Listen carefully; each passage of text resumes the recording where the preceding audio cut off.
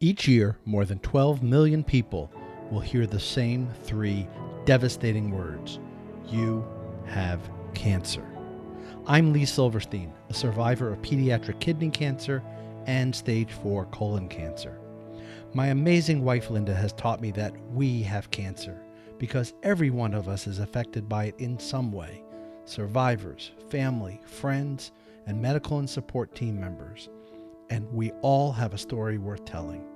Welcome to We Have Cancer.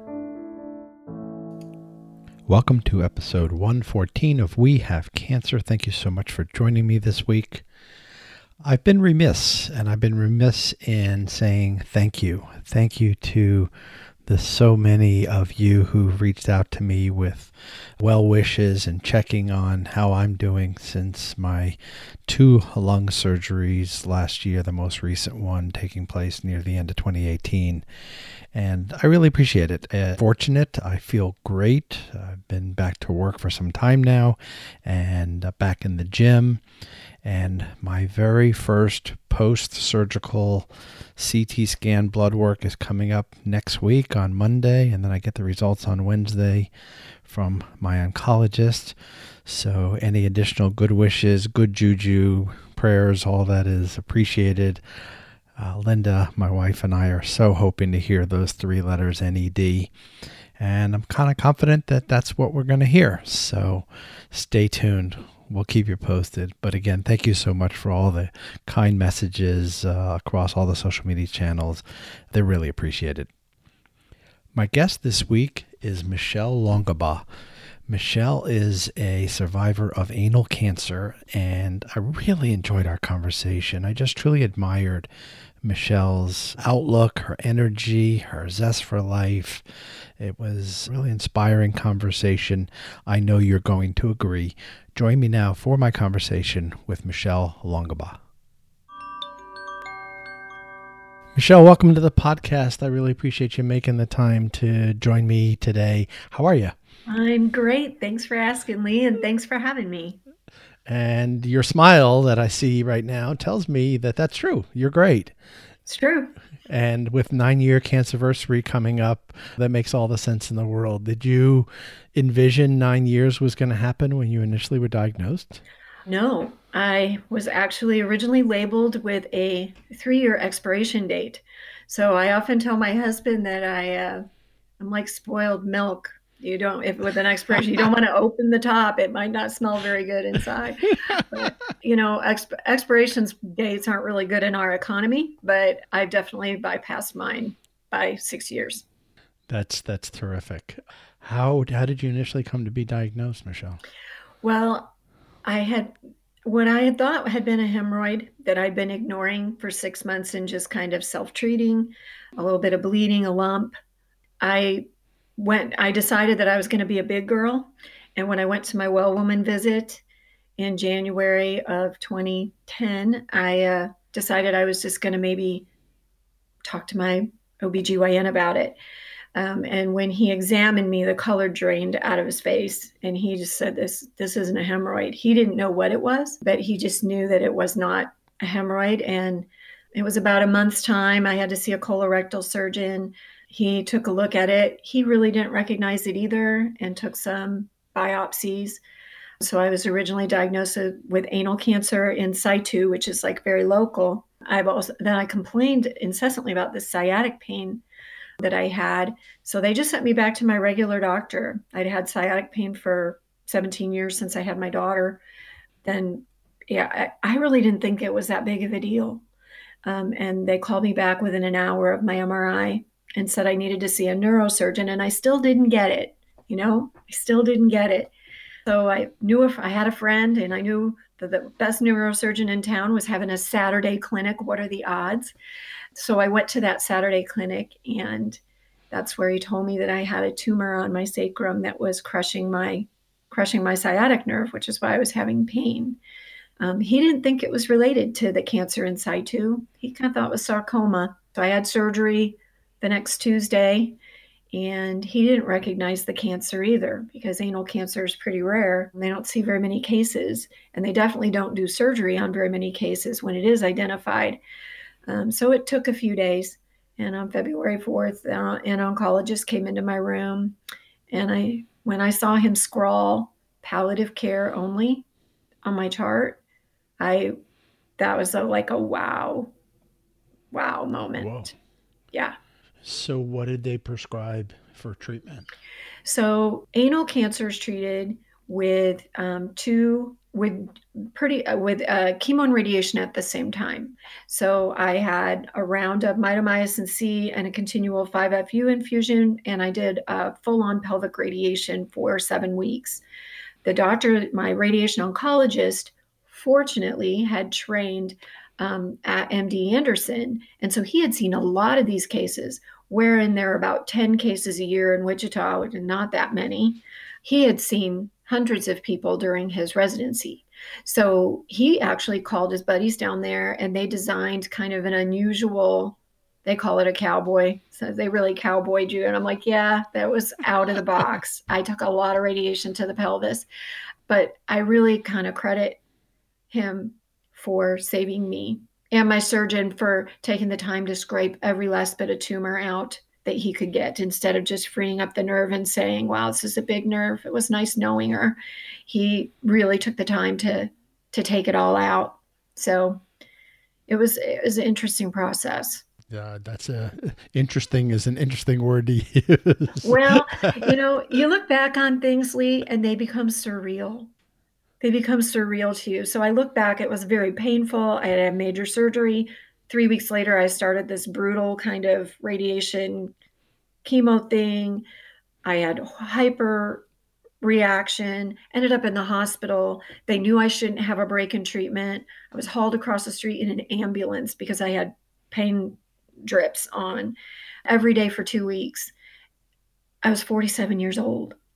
I had 3 young kids. I had 2 in college, and I had 1 in junior in high school. And I was like, I'm going to do everything I can to stay here for as long as possible. So, but it's surreal to me now. I guess maybe that's why I say it's interesting, because it doesn't hurt anymore. And it's kind of weird to try to remember pain. Well, it's interesting that you use the word surreal, because, that happened to me, and I thought it was just me when I woke up from my colonoscopy and my gastro says, I couldn't get the scope all the way through. And that should have set off all kinds of alarm bells. And I just kind of sat there oblivious, like it didn't register.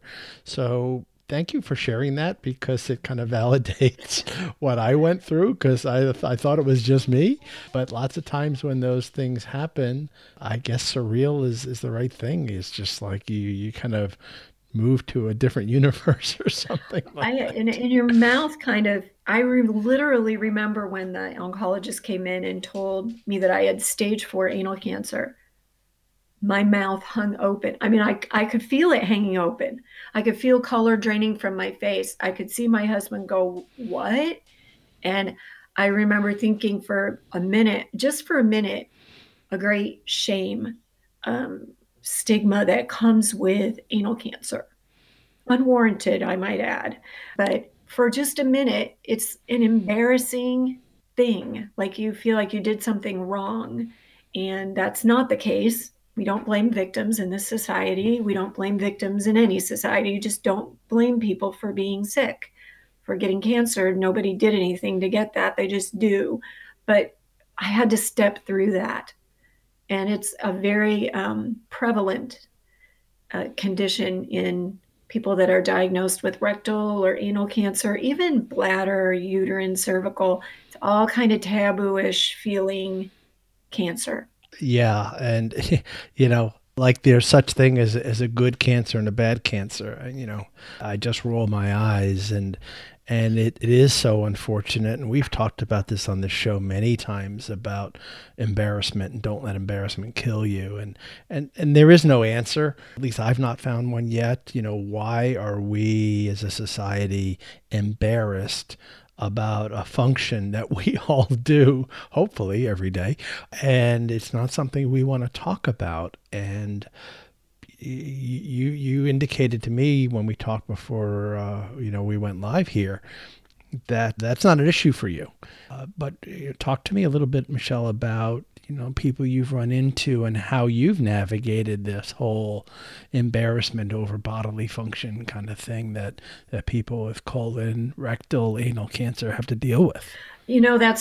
That's so easy to discuss because it's almost every person you talk to. And so I have found that a lot of people think that when they say, oh yeah, Michelle had cancer, did she have breast cancer? No.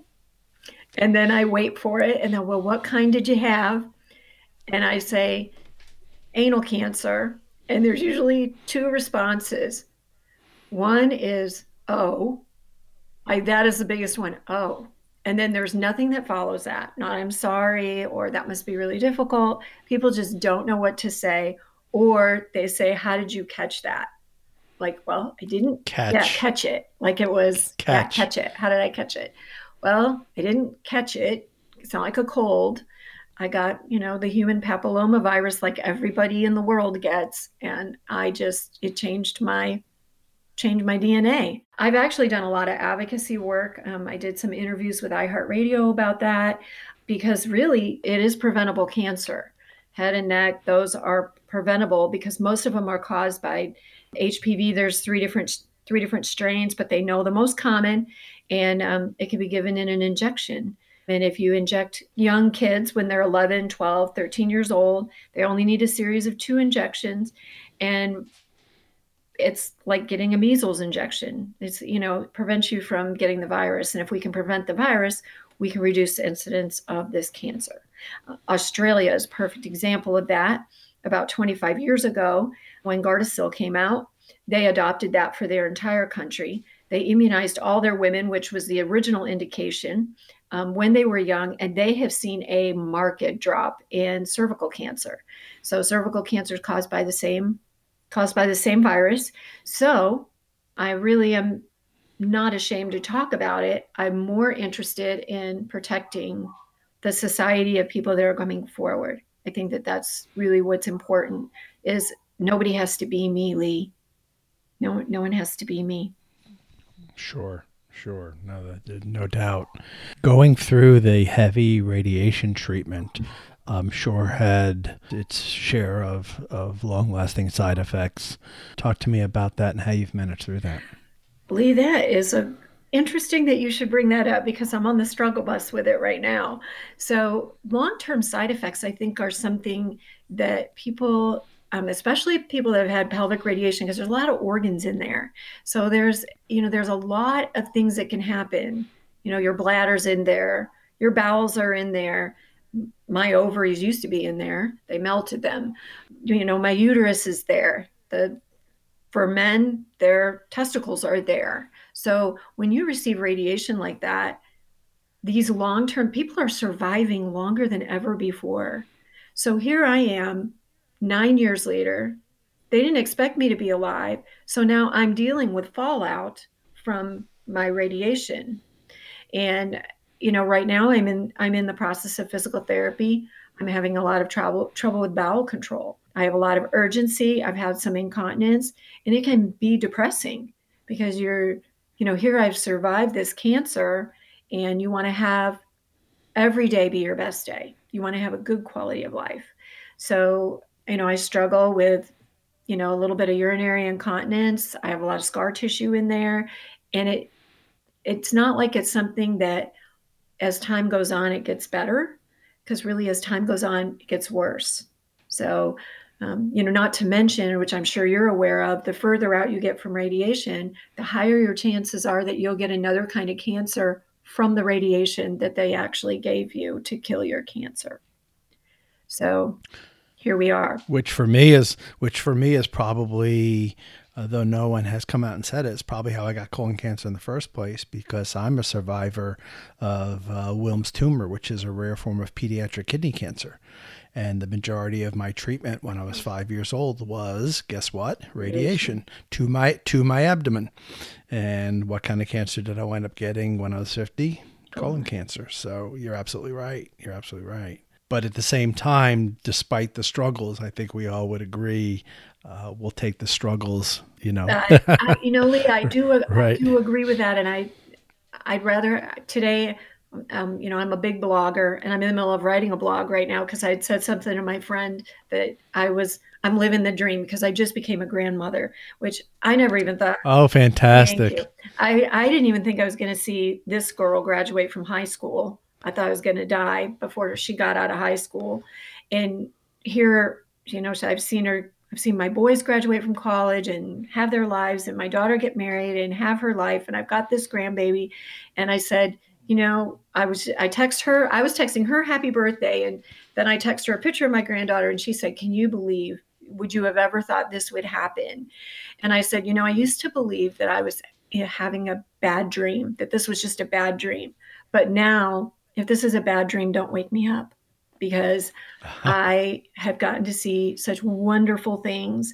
And despite some of the challenges of living post treatment, it was worth. I didn't know at the time when I was doing it, I thought maybe dying would be easier than this. No, this is the gravy. I'm living into my gravy years. So Well, speaking of you and I, there was a chance that we could have met, but that my fault that we didn't because you attended a colorectal cancer symposium in December 2014, I think maybe it was, that I passed on attending. But something interesting happened there, which is how you and I came to meet through our good friend Dr. Laura Porter, who I had on the show. And as we were talking, you said something very interesting that was quoted there, and I want to dig into this. And what you said was, "I wish they had treated me like I was going to survive." What does that mean? well, I think because they thought I was going to die, and that was the expectation. That's they wrote in the chart, 3 years with treatment, that was the expectation. I think that a lot of things that could have been done for me were kind of bypassed because she's gonna die anyway. So most people that have major back surgery, like I did, they have physical therapy immediately. It wasn't till I passed my expiration date and I was struggling with back pain. They're like, oh, you should have had physical therapy. So it's trying to constantly undo damage that was done. And as we move forward, when I go there, it's not enough that I don't have active cancer right now. That's not enough. That's like, you have to have quality of life. And I really strongly have been advocating for palliative care. I testified in Washington, D.C. I went and talked to the senators there on a palliative care bill because I believe that palliative care would have changed my existence from day one. And I think no matter your age or the stage of your cancer or whatever illness you have, that palliative care should be integrated so that they're looking for these problems or doing things that are preventative. So you said there wasn't anything that was off limits. So if you'd like me to give you an example, I can give Absolutely. you a great example. So pelvic radiation in both men and women alter sexual function. That's not a secret. Sure. But one of the things that they could have addressed for me was try to do something to help me maintain my pelvic, my ability to have sex, which is penetration. There are things they can do. They can give you a dilator. In the United Kingdom, they give people dilators that they put in during radiation. And then they instruct them to use them because what happens is it gets burnt, it gets scarred, and it atrophies. Well, nobody helped me with that. And, I take issue with people that say that my husband should just be grateful I'm alive, or I should just be grateful to be alive, because it dismisses a part of who we are. And sexuality is part of who you are. And it's, if you're a married person or not a married person, if you're in a relationship with somebody, that's maybe part of your relationship. And then that creates an additional loss that maybe doesn't need to happen. At least I would have felt like I had done something to thwart it. So, I ended up working, 8 years later, crying in a specialist's office saying, I don't understand why this is okay. Why is it okay for me to be this way? And is this just it? And fortunately, I got connected with someone who works with this kind of thing, and she got me kind of got back on the right track. But I think those things need to be addressed early and initially, no matter how long you have to live. It doesn't matter if it's 3 days or 3 weeks or 3 months or 3 years, or hopefully for you and me, like 3 decades. Does it matter? Every day should be your best day, and your body should be functioning the best that it can for all those days. You bring up so much that's so important, and I just want to pivot here real quickly. We delved into this topic fairly in depth on episode 69. Our listeners can go back and listen at wehavecancershow.com/069 when I interviewed Dr. Sage Bolte, who is an expert on this topic on sexuality and dealing with the impact of cancer treatments on sexuality, and it is an important topic. So listeners, if this is something important to you, go check out that episode. But you bring up an interesting point, Michelle, in that unfortunately, and that's just the way it is here, is you have to ask, you have to speak up. And because you can't just rely on your oncology team to address this issue. Right? 99 out of 100 aren't going to say to you. Let's talk about the impact that this is going to have on your sexuality and what we can do to minimize that impact. If you don't bring it up, it's likely that it's not going to come up. And this is just the whole part, isn't it, of palliative care? Yes. And here's the thing. It's the thinking of everything that you can't think of when someone says the word cancer, because that's all you can think about. They're like, you sign a paper that who's thinking of their sex life when they get diagnosed? You could lose kidney function. You could lose this. All these things could happen. Where do I sign? You just think you're going to die if you don't. It feels like such an emergency to you that it makes it really difficult for you to come up with really good questions. And if somebody isn't looking around corners for you, because you can't look around. You don't know. This is new to you. You don't know to look around corners. Kind of like I always hear Dr. Phil say that teenagers don't look, they don't think about what's around the corner. They can't see around corners, and adults can because we've kind of navigated through life already. It's the same thing when you get cancer. We can't see around corners. They can because they've seen so many people go through it. So I think those things can be addressed, and I think they should be addressed. And I think more and more, I'm seeing a change starting to come with nurse navigation, but it's more on the inpatient basis, and most oncology is outpatient service based. So, I could talk for an hour to you about how I think that there should be a thing called cancer rehab, and that's something that I sit on an local oncology council at one of my local hospitals as a patient. And I also work as full-time as work for a pacemaker company full-time. I check pacemakers. I'm a field clinical specialist. Mm-hmm. I'm in a lot of cardiology offices. I snatched a brochure up that said cardiac rehab. And I read about it. Oh, after your heart attack, and you're going to go do this, and you're going to go and have supervised exercise, and you're going to see a dietitian. They're doing it. They're doing it after you have a heart attack. And what I'd really like to see is something called cancer rehab. And when you're done with your treatment, they don't just say, now you go home and rest, because a lot of people hear that. Now you just go home and rest and get better. Well, you've had a major assault to not just where you've had radiation, but if you've had chemotherapy, you've had a major assault to your body. And that is going to require a dietitian, a physical therapist, a social worker, maybe some counseling. Maybe your family needs counseling after something like this, a lifestyle change. Maybe you can't work anymore. That's, one of the things that's kind of kept me going is my work, but it's also one of the things that's the biggest struggle for me. So I had to pick that out all myself to do it. And I learned by turning the corner and getting hit by something instead of knowing what's around that corner and being able to thwart it or defend myself from it, if that makes any sense to you. Absolutely, 100%. Been there, done that, and I'm going through it right now. And even if your treatment is strictly surgery, there's impact there too. Exactly.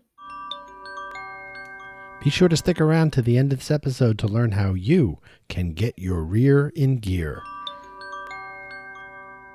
Each form of treatment has its after effects that need to be addressed. If you could put together a list, Michelle, of questions that you think anybody impacted by cancer should be asking their treatment team out of the ordinary, what might be on that list?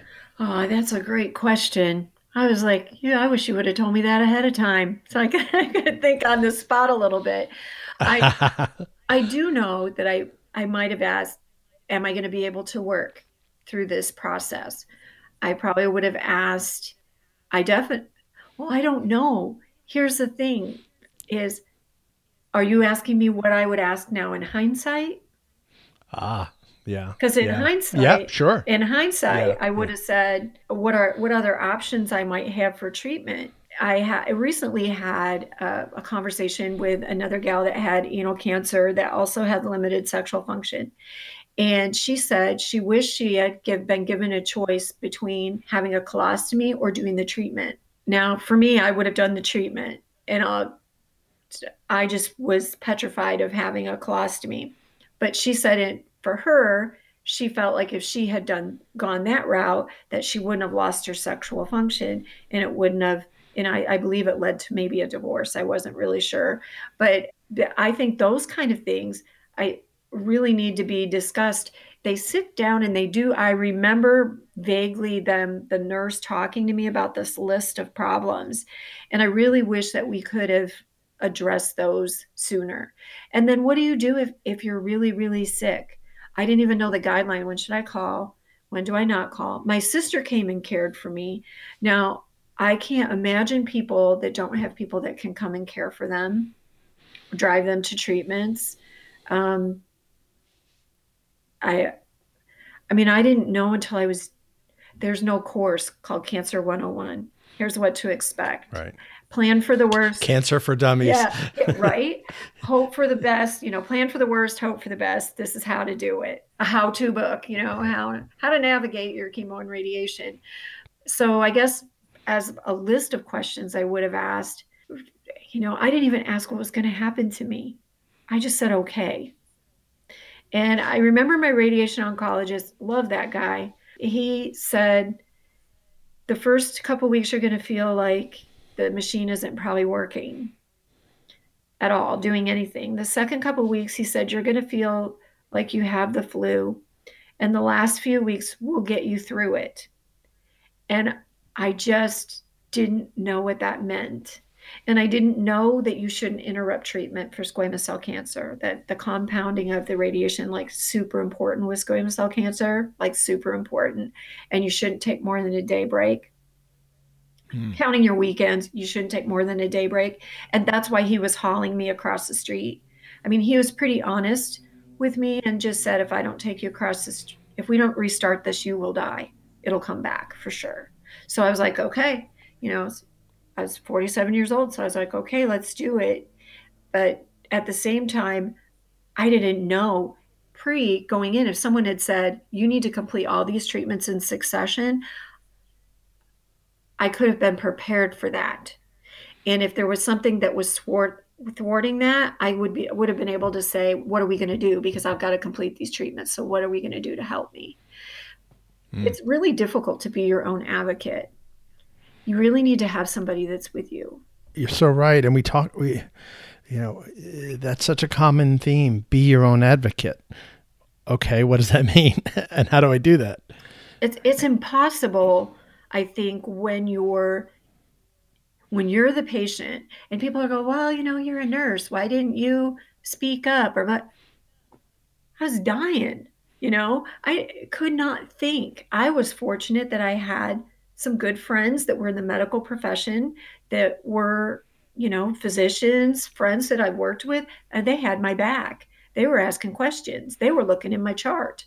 They were attending appointments with me after I'd gone home. They were interpreting information. And it's not that I can't interpret for someone else because I'd be really good at it, because it wasn't happening to me. But when it's happening to you, it's very difficult to self-advocate when you're in the throes of it.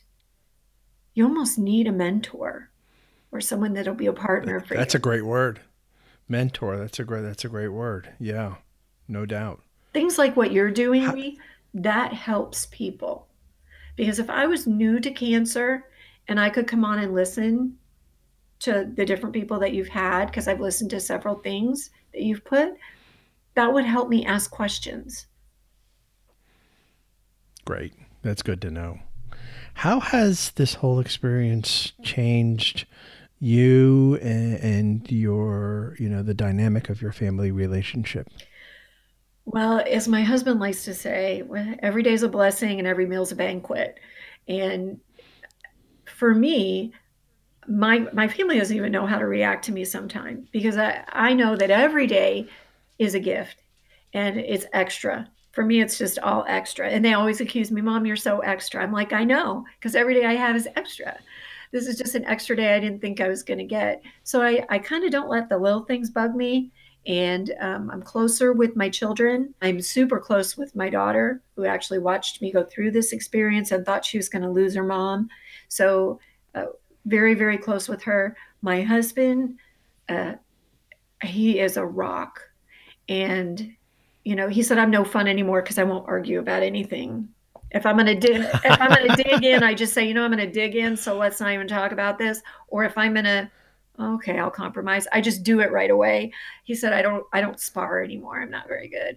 But because I think that anger is kind of a wasted emotion for me, that instantaneous anger. I might get angry sometimes that I've been sick, but anger towards other people, I don't have road rage anymore, those kind of things. I just, Sure. Kind of let those things go by the wayside and try to appreciate the everyday. I did settle things with some people in my family, and now I have a much better relationship because of that.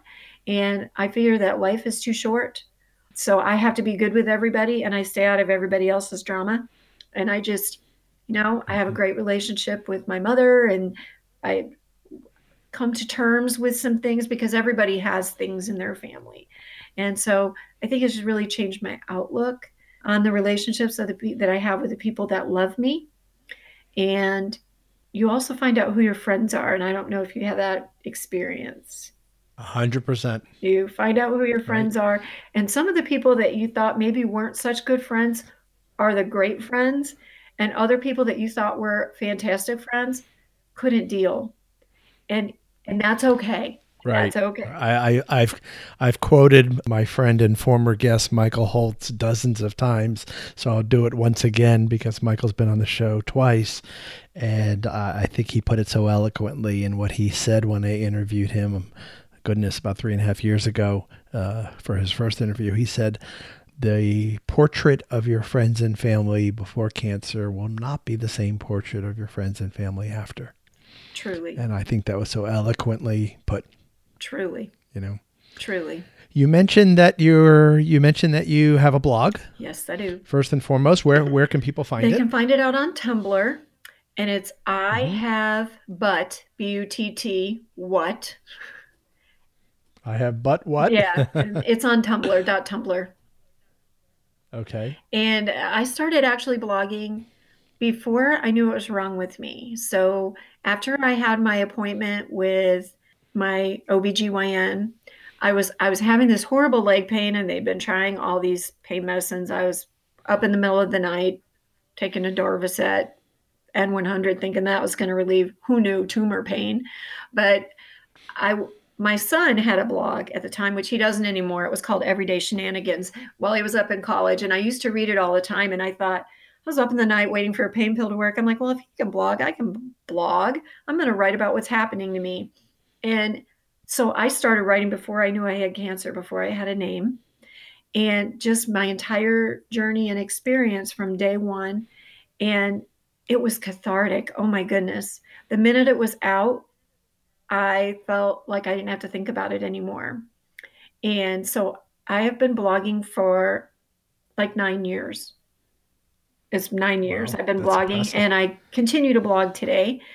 And I've self-published it into a book, and we're working on the third edition right now because we just add to it. And that my book is called If You're Not Laughing, You're Dying. And it's just a republication of my book and kind of the crazy twists and turns that it took to get to where I am now, to having my daughter. Do you know what a Wordle is? Word cloud. I do. So Uh-huh. my daughter did a paper when she was in college, and she actually did it over my blog. She asked for permission. I said, sure.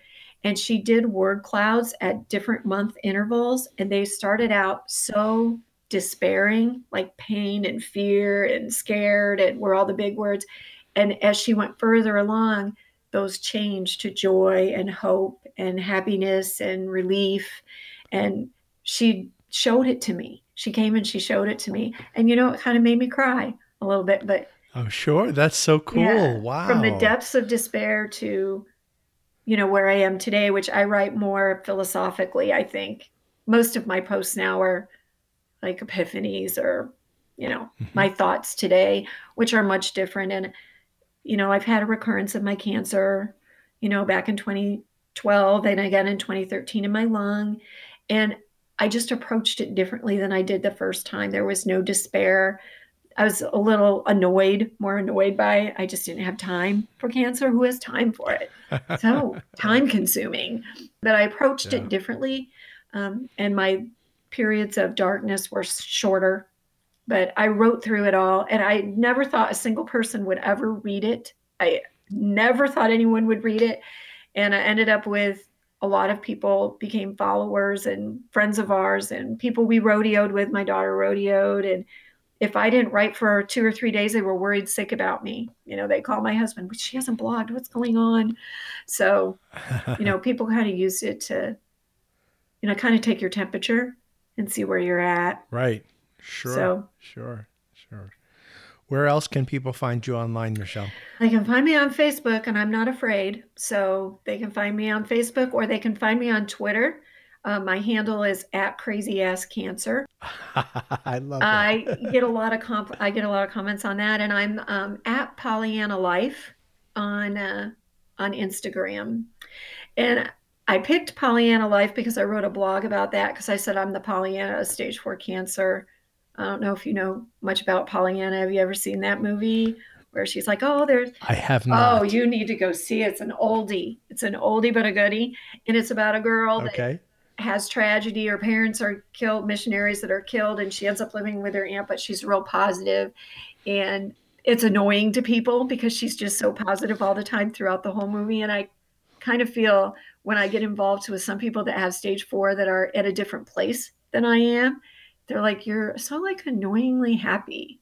I'm like, well, I kind of feel like it's a choice, and I can choose happy or crappy, and happy's easier.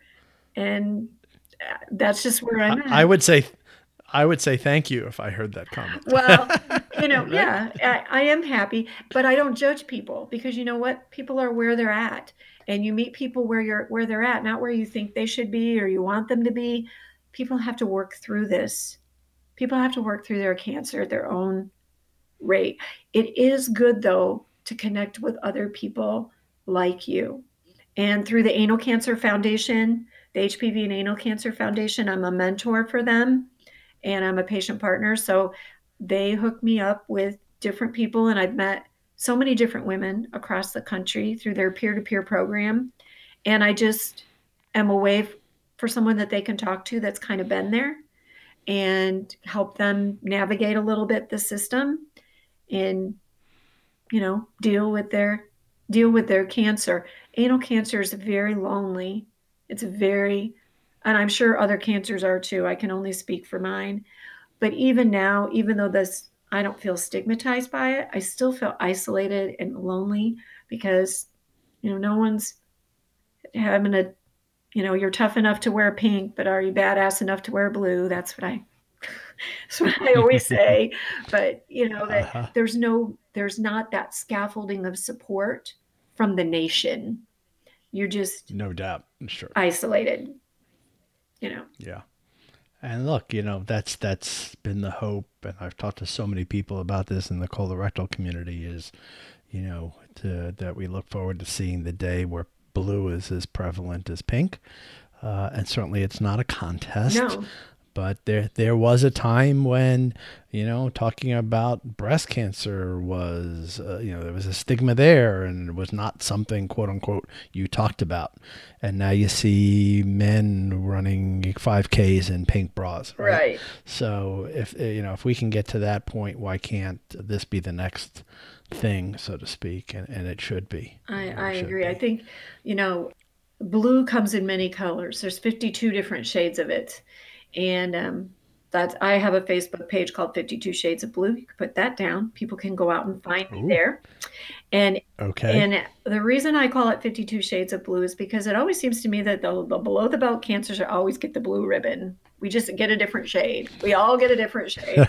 So, it's really kind of interesting that, of course, bladder cancer just changed theirs to yellow not very long ago, but it used to be light blue. And prostate cancer is blue, and colorectal cancer is blue, and cervical cancer is teal, which is a kind of blue. Right. And so I kind of think that it's the below the belt cancers that we just need a little recognition. And blue's always been my favorite color anyway. So right. Melissa, there's nothing wrong with blue.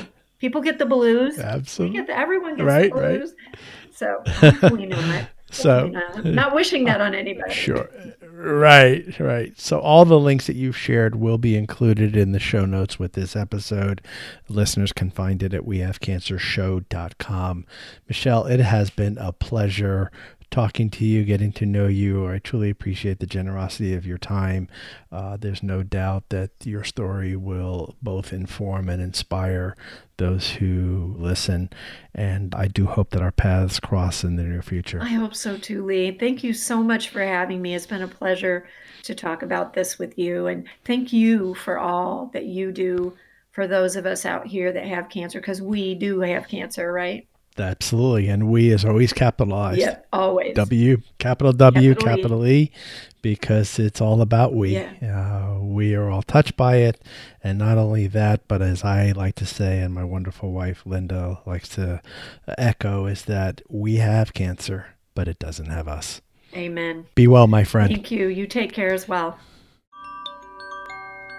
There are several fun and exciting ways you can get your rear in gear coming up over the next few months. Some great events supported by the Colon Cancer Coalition.